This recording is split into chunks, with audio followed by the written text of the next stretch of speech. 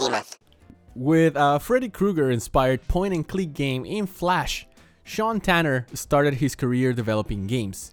With a very interesting story and a twist of events that brought him where he is today, he has been creating stuff for 20 years and counting. Now, all of those years of experiences and learnings come to a new mobile game he's currently working on. Shawn, welcome to the podcast. How are you doing today? Good. I'm good. How are you? I'm very good. Thanks for asking. Getting ready for this.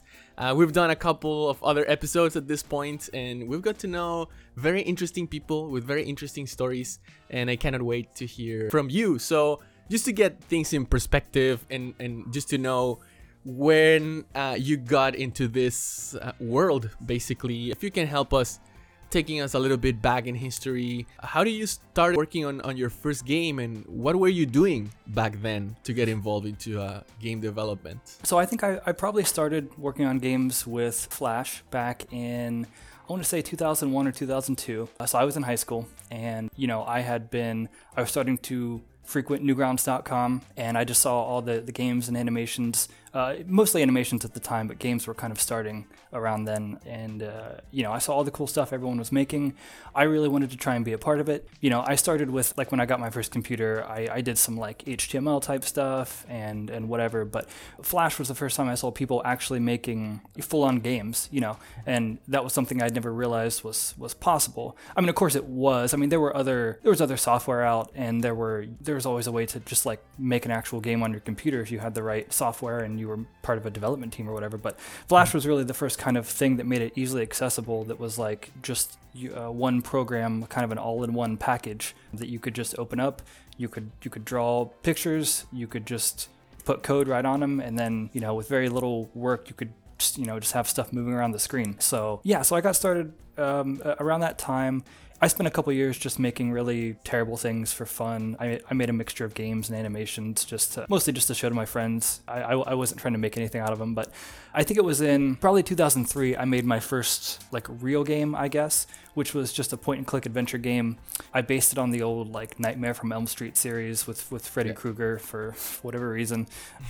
So I did this game, and I put it up on Newgrounds, and it got fairly popular. I mean, for the time, I don't know the exact play count, but I think Tom had maybe front paged it and stuff like that. And, I was having people play my game and comment on it and talk about it. And it was just, it was amazing. So since I put that out, I just kept going. And, for a few years, I just kind of worked on, like, because back then it was never about money or anything. Everyone I knew just wanted to make cool stuff to show each other. And, to get the review score, get people playing your game, whatever it is. So, but yeah, I mean, I did that for a couple years, and then it probably wasn't until, let's see here, I think in 2006. So I've been doing just like dumb little games for a while. There was a contest that came up in 2006, hosted by Armor Games, and they basically had this thing where they were like, make a game, put our logo in it, and then we're gonna vote on what we think the best game is. It was like, like a first through 10th place kind of thing, and they were giving out money. And that was my first experience seeing that there was money to be made. I never thought of it before. Like, obviously websites would host Flash games, and I know that the websites had ads and they would make money, but there never seemed to be an entry point for just someone like me to actually make money. So I thought I would try it out. I made a game called Territory War, and it was basically just like a ripoff of Worms, the battle game.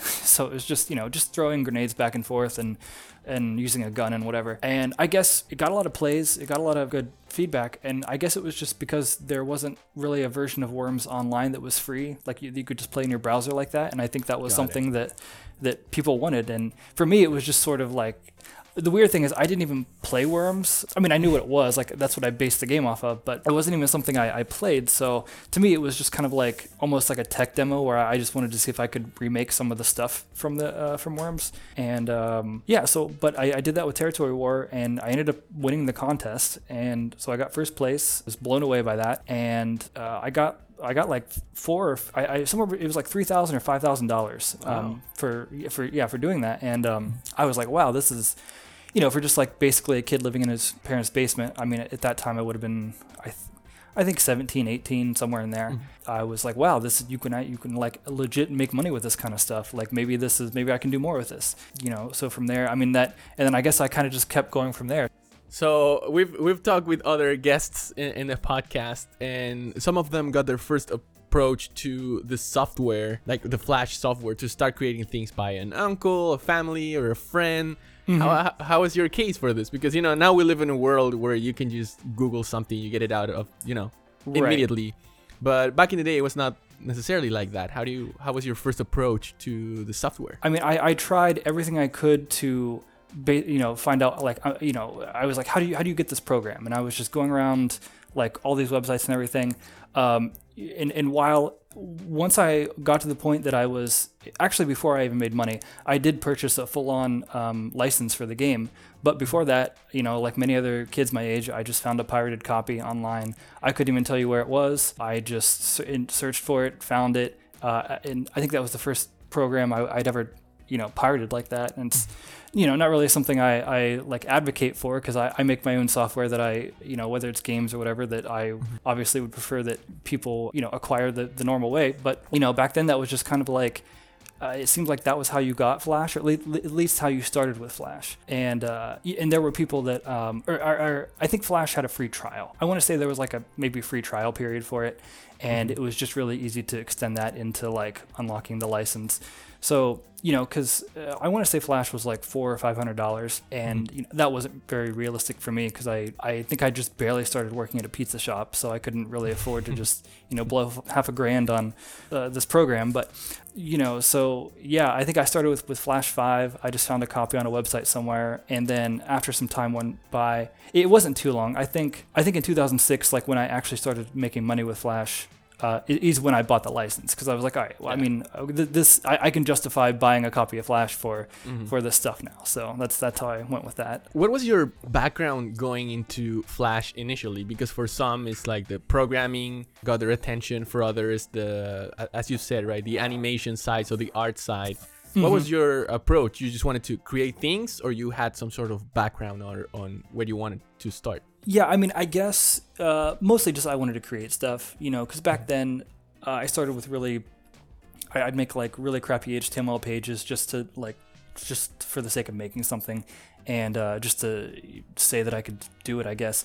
Yeah, in terms of games, like it took me a little while. It took a couple years to get into games. Obviously I played a lot of games. Around that time was a lot of Super Nintendo and then GameCube and stuff like that. And I didn't think that games were really something I could get into, because I'd always seen games as like, well, you got to work at like Nintendo, or you got to work for a major company, and you got to like move somewhere and do all this stuff, so games were kind of like out of the range for me. So with Flash at first, I just wanted to make animations. And then it was, I think when I was a sophomore in high school, like a representative from a local college came in and like offered a free programming class to like people that were interested. And so I signed up for that, and I went and did that. And I did like during the summer, I basically just did a programming class. So once I took that class and then I looked into how to make games in Flash, I saw that there was an overlap. Like I could see that some of what I learned applied to how coding worked in Flash with the whole action script system. So I was like, oh, like maybe I can make use of this. And then that's, my first games were really just, they were not anything complicated at all. I was just taking like a giant list of true false flags and just like setting them all to true or false based on where you were in the game, and just like checking them. There wasn't really like much of a programming aspect to it, but yeah, that was really my only background. It was just that I guess I'd taken a course, like one free course in programming, and then I just wanted to make stuff. Yeah, it seems to be like the approach for everybody. Like you just wanted to create stuff, and this tool showed up, and it was kind of the perfect combination to start in the crazy world. You're talking about your first game. Do you remember kind of the concept or the story for that first game you created? Did you ever share that, like the first game you tried to create? My first game was so stupid that it's not even like literally all it was just called Bottle Game, and it was just a game with a bunch of bottles on the screen, and you clicked each one and they blew up and it counted a score. And like literally the only thing that made it a game to me was the fact that it took me like a while to figure this out, because that was like my first thing in programming, was that finding out how to like make it permanent. So like in Flash, you could put an event on something and be like, all right, if you click this, play this animation, right? Like that's a pretty easy type thing. And so each bottle was just a little animation. You would click on it and it would blow up. You could keep clicking on it over and over and just keep playing the animation. So it wasn't until I figured out, I can assign a variable to this, and then once it's blown up, I can set like, is blown up to true, and then when I click it again, it won't blow up. And like, to me, that was the game. I was like, now the game has permanence to it. It tracks your score. That was really my first. I don't think I showed that to anyone. So I don't know if that like really counts as my first game, but I remember that being the first thing that I made that was interactive that I was like super excited about. We've talked about this in other episodes on how it's not just the creation side that kept people motivated with Flash, but also discovering new things that you could do and then implementing them in your game. How was this process for you, or just discovering the potential of Flash, and how were you maybe sharing these thoughts with someone else, or reading maybe on like a Newgrounds or something like that? Yeah, Newgrounds was a huge part of that because Tom had introduced the Flash portal. So for a while it was just Tom Fulp. He owns Newgrounds, and just for anyone listening, but for a while Newgrounds was just like his games, and then like a select few other games, I think from other people that he uploaded and showcased. But eventually, Newgrounds kind of innovated this Flash portal idea where anyone could submit anything and people would vote on it and review it and stuff like that. And so that's when you really saw this kind of influx of content. And, there's always stuff popping up. It seemed like every week or every month something would show up and I would be like, wow, I didn't know you could do this in Flash. It might be an animation or something with the programming side of things. Like I see someone make something that, just, I don't know, had like maybe a special effect to it, or like they did something really cool with like physics or whatever. And I would just be like so amazed that you could actually pull that off. And so that led to me, even back then there was a lot of, like there wasn't YouTube quite then, but there was still a lot of online free resources for Flash. There's a website called Kairupa.com, and they hosted a ton of Flash tutorials, and that's where I think I learned a lot of like the basics of how to check for key input in Flash, or how to do like collision detection in Flash. Like they offered a lot of that kind of entry level type stuff. So yeah, it was just that, seeing what people were making, just seeing everyone else's work really fuels you to try and better the stuff that you're making. So I was reading an interview you gave earlier this year about some games that kind of were relevant for you for Flash, and I was wondering if you had any specific game or maybe a group of games that help you to just stay motivated, learning, moving, developing, and just creating things that were from Flash, of course. Yeah, like I was definitely inspired by early just Nintendo games, the original NES, because that felt the closest to me to like something I could possibly make. Well, like one of my earlier successful series of games that people seem to enjoy was I made this series of escape games. So you were just like trapped in different locations, like there was a car and a phone booth and all this different stuff. Those were just, and technically even my very first game, the Elm Street game, was also kind of a point and click type adventure game. And those are really just inspired by old games like Shadowgate and Uninvited, which were just these, on the original Nintendo, just these like screen by screen. You would slowly move, you'd click on something, it would take like 5 seconds and load up the next screen, and then you would just like pick up items and put in your inventory. And yeah, so that was definitely the inspiration behind those types of games, because like at the time when I started making stuff, I want to say that it was we were either in like a GameCube or PS2 type of era, and there was such a wide gap between what you see in Flash and what you see on consoles. So like nothing like that ever entered my mind, but I was just I was happy just trying to make old games like that. And obviously just any game in that, whether it was like an old, just like a Mario game or an old school platforming game. Anytime I was like, well, if they could make this 20 years ago or 10 years ago or whatever, maybe I can try to do this. So I guess I don't think there were a ton of specific games. It was just, in some cases there were a few, like Uninvited, but in a lot of cases it was just sort of seeing what people in the past had made and hoping that I could try to someday reach that, I guess. That's a good point. A lot of people seem to be attracted to that, it's a big part of the process. Kind of on the similar note, do you have any, I'm pretty sure you have a lot of them, but at least one you can recall that you finished something maybe after hours and you're like, finally I did it? Yeah, there's been, I'm scrolling through like some of my games here because it's like some of them are so old, but I'm going to go with when I made an online version of Territory War, because that was a brand new, completely new experience for me. I'd had my original Territory War game, which was just like the Worms clone, And then I worked with XGen Studios in like 2008 to make an online version. And they had the server side technology that I could kind of hook into. And so I was just kind of like, I'd never done that before. I was just, they sent me like a document that kind of explained their online, the functions I could call on the server to like pass data back and forth. And of course it took a while to get working, but eventually there came a point where it could connect, basically start up two versions of the game, connect them to each other, move a character on one screen, and then it goes to their server and back and it moves on the other screen. And then that was like a very big, oh my God, I can't believe I'm actually, doing online gaming. Of course, it was really terribly implemented, but, and I wouldn't recommend anyone ever do it that way. But for me, it was a big milestone. I bet. I mean, it was, we were trying to put things in perspective, but back in the day, that was something huge when, you just used multiplayer for this kind of games, like all crammed up into just one keyboard, right? Yeah, and I mean, I was lucky with what I was doing because I was basically making a turn-based game, so I didn't have to sync up anything in real time. Literally all I did was, when you moved a character, I just reported that a key was being pressed to the other computer, and it would just start moving that character. And then when you release the key, it would report that, and it would just stop moving them. And then when you finalized your turn, after you released the key, it would just like sync up the position. So it was really bad. It was just that your character would kind of teleport all around, but it didn't really matter since it was turn-based. So all that mattered was at the end of the turn, everyone was where they should be. So whatever. Well, to be honest, in some games that still happened. That's true. Yeah. So there's I think modern games are much better about hiding it, but yeah, in essence, that is still what happens sometimes.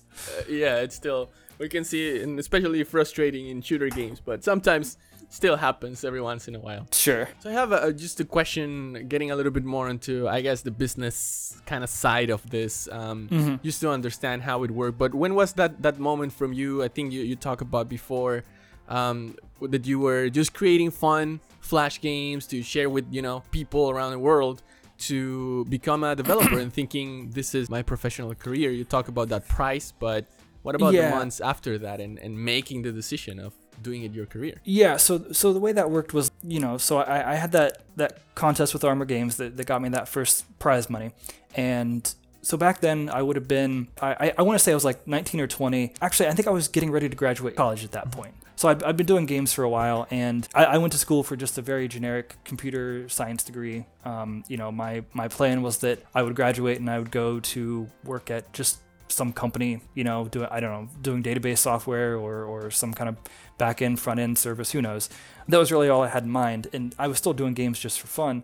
But then, the Armor Games thing happened. I made that 5,000, and then graduation was coming up, and I'm still living with my parents, and so I realized I'm in it, kind of at like a key point of like, okay, if I want to do this, I got to make a decision on this. Can I make more games to make more money?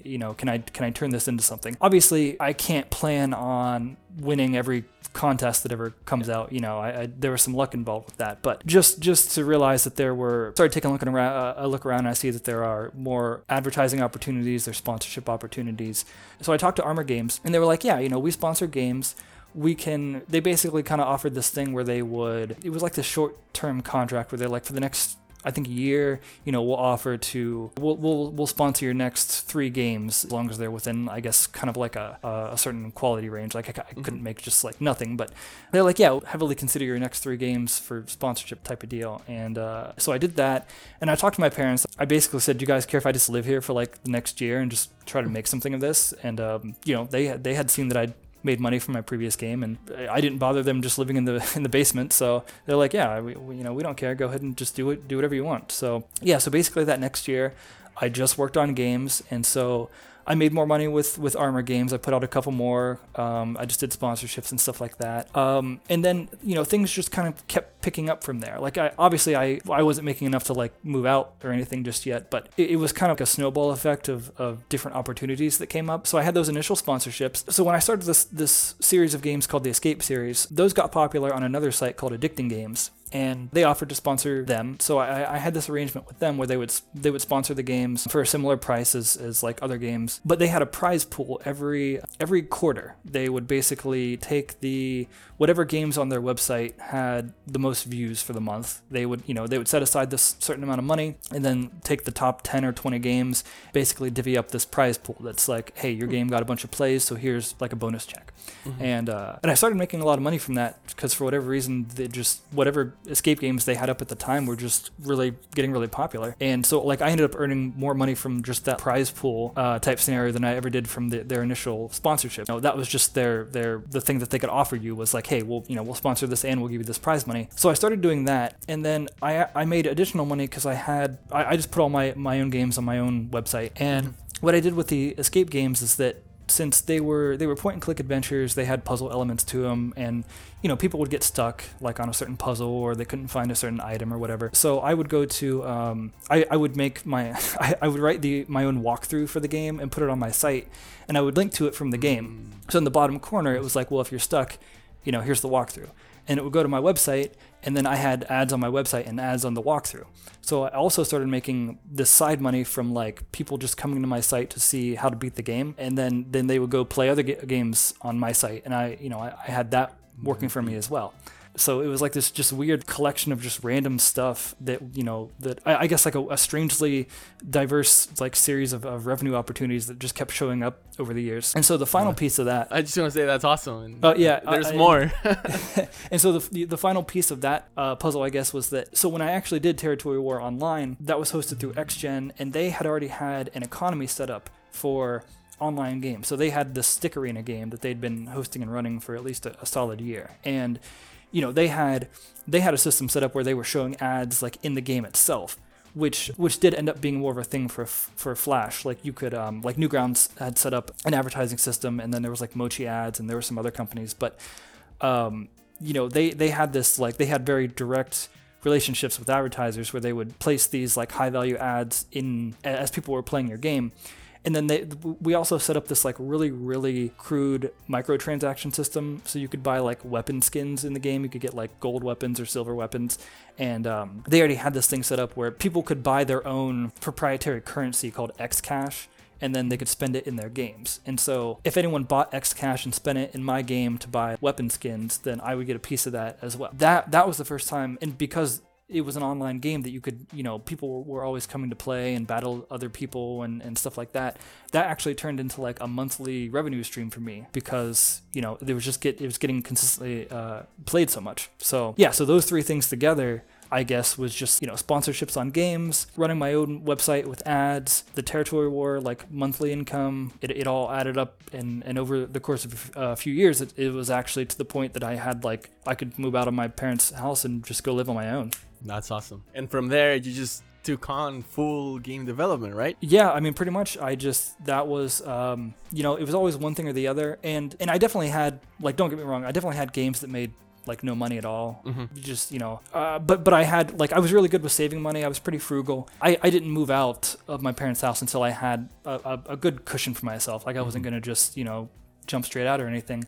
But yeah, I just kept trying different games, and I made more escape games. I made another version of Territory War. I just did other mini games, like I said, some made money, some didn't, and it was just kind of like a mishmash of just trying to work on whatever I thought would work for the next, I don't know, 5 or 10 years or something like that. I did that pretty consistently for a while up until Flash started to die, I suppose, but that's kind of its own additional conversation. Yeah, actually that's a point that I know it's very, very strong, but in a sense it also started this show, and I know other interviews as well. So we've talked about Flash dying, and we'll also make the explanation that it's not Flash is actually not dying, just the plugging for the browser, right? But sure, right. Can we still play your old games in your site? Are they still available? And if so, how's that working? So thanks to a very talented gentleman named Mike Welsh, so Mike started this project called Ruffle, where he basically made a Flash emulator. So when Flash, quote unquote, started to die, it obviously took quite a while. I think it even became kind of a joke because people were starting to talk about how, mobile devices were coming out, Apple wasn't supporting Flash, and people would talk about how Flash was dying, but it clearly wasn't. You could still play Flash games everywhere. But it kind of got it in our heads that like, okay, maybe Flash isn't going to be around forever, that kind of stuff. And I noticed it myself as time went on. When I put out new games, when I did like a third version of Territory War. As time went on, each project I put out kind of made less money. It got less views. And I mean, there's a lot of reasons. I mean, again, some games just don't get circulated that well. Some games just aren't the same. But even my like go-to games were getting, they were earning less over time. That was easy to see. So I knew that was on the horizon. As time went on and we got closer to, what I guess you would consider the end of Flash, or at least the end of the plugin, a lot of conservation efforts started popping up. So you have some people who are just, like, I want to say there's, I could be getting the name wrong. I want to say it's called Flashpoint or something else. They basically collected just a ton of Flash content into a big database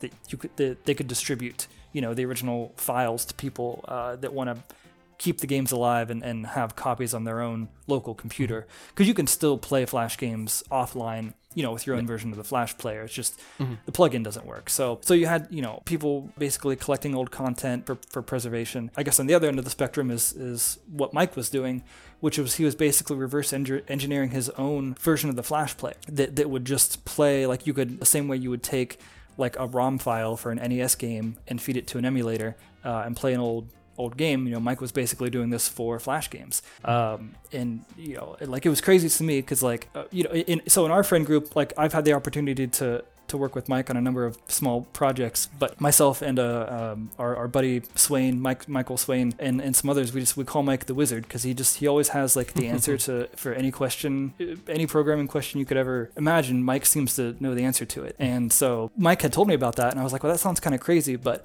I was also like, if anyone can do it, I'm pretty sure Mike can. So sure enough, he just like he would over time he took a couple of my older games and showed me what he was working on, and he would show them like working in this emulator, and it was insane because like they started looking and playing exactly like the old Flash games, like it would in the Flash player. It was like almost indistinguishable. I guess I should say that even before that, Mike had started a previous effort to work on a program called Swivel, which was also, it could record Flash animations and produce video files. So even that was a huge step in letting people create animations in Flash and like put them on YouTube because they could record them through Swivel or distribute them to a wider audience without the Flash player. So Mike had always been invested in conservation efforts of Flash. But Ruffle was just like a complete, like just a leap above all of that. Yeah, and so the way it works right now is basically Ruffle, I believe it's just a plugin, not even a plugin. I think websites can just install Ruffle on their own pages and just have it auto load. Like they can just pull in a Flash file and just display it, right there in the page. I haven't done that with my own site because my site's just way outdated, like doesn't really get any traffic. So I feel like in the future, I will probably just, if someone wants to play my old stuff, I will just point them to Newgrounds where Ruffle is already integrated and they can see, it just working right there in the browser. Of course, the caveat to this is that the emulation is not complete at the moment. Flash had this kind of divide where it moved from its original scripting language was ActionScript 1 and 2, which were very similar, and then it moved into an ActionScript 3, which is very different fundamentally, and that divide is kind of where Ruffle doesn't quite work yet. So it can load and play games in ActionScript 3, but they just, I guess the codes behind the scenes, the operating commands are just a little bit different. So, but again, if I think if anyone's going to make it work, it's Mike. And I know that Mike also works with a group of super talented people. They have there's a Discord server for Ruffle, and I popped in there. This was like last year, because even for a short period of time, I was like, this is an open source project, and there's this community building up around it. I was like, maybe I can contribute, but like I quickly realized I was in far over my head with what was going on behind the scenes. So I was like, I will just let the actual smart people handle this, and I'll just I'll be happy to report, if I find a bug in Ruffle, like one of my old games doesn't work, I'll let them know, but I'll let them take care of the actual software for now. Yeah, it's so important, to have all of this. While I was preparing for all of these interviews and I was going there and checking these games, there were some that I couldn't play, and I'm like, oh man, I really wish I could play them. There's so much history and development, and I'm pretty sure a lot of people that is listening to now will go and check some of those games they haven't checked before. The mechanics are very different to what we have now, right? Of course, it was everything in development, but you can see, like, if you go through, the Newgrounds profile of any of the guests that we've had, and you go from oldest to newest game, you can see the development, not just as an individual, but kind of as a group of developers that were creating games at the same time, how they were getting more complex. So it's very important that we keep those things alive and we can just go back and play them. And the fact that you can play them in your browser also helps. Yeah, what's kind of funny about it is that like it's almost like reinvigorates interest in Flash in a weird way, because now that Ruffle's in development, it's almost fun to like put an old Flash game into it and see how it works. To be like, oh, does it? It's almost like I imagine a similar feeling to someone that made an emulator, like who was piecing it together, and they want to test all these old games, and they're like, oh, like how does Mario 3 run on my emulator? How does Legend of Zelda run? So now it's like I want to go back to my old Flash games and other people's Flash games and just see how Ruffle is taking these games that are so different and do so many different things, and like and just seeing how in most cases Ruffle does make it work, and it's just crazy. But yeah, just seeing the progress of the emulator basically is like my own renewed interest in Flash in a weird way. I think for a lot of people it's going that way. So moving into kind of the last portion of this conversation, what's going on with you now? What are you working on now? Are you still using Animate? I think you said you're not using it anymore, right? No, unfortunately not. I'd kind of, when I saw my own Flash projects declining, I made an effort to branch out into other stuff. And so I did one Xbox Live indie arcade game just to try it out. I mean, this was like 5, 6, 7 years ago, so Flash wasn't even dying then, but I was just kind of trying to like get myself to learn other platforms. So I did that. But yeah, as Flash was kind of diminishing, I moved to a framework called OpenFL, which was very handy for me because it used the language hacks, and then but it emulated like the Flash action script tools behind the scenes. So like you would the coding style was nearly identical to ActionScript, and how you would add graphics to the screen and work with sound and keyboard input. And so that was really helpful for me. And then OpenFL through hacks was also able to export for mobile devices and PC and all this stuff. And I know that some of that also exists through software like Adobe Air, which for whatever reason I never really tried. I never got into it. You would think that I should have, because it was it was like almost directly related to Flash. But I just thought I would try something different. So with OpenFL, I made a game called Soda Dungeon, and that was back in 2014. I think we published it in 2015. And that's been actually my main project for like the last 5 or 6 years now. Soda Dungeon is available as a mobile game, iOS and Android. We also do a PC version on Steam. So we did Soda Dungeon 1. Again, I was fortunate enough that it worked out for me. Through whatever channels we went through, it gained a decent amount of popularity, and it was also able to produce that, the additional revenue I needed to keep working on games. That isn't to say that was my first dip into mobile. Like I tried porting some of my old Escape games just like off the cuff to mobile, but they just, the mobile marketplace is way different than online portals or Steam or anything. So, I worked on like 2 mobile games and put them out and just basically got 0 plays, like maybe a couple hundred plays or something like that. So I realized that it definitely wasn't going to be a one-to-one transition. And just because I had people play Escape games of mine on the web, I couldn't just put one out on Android and expect that people will find it, Yeah.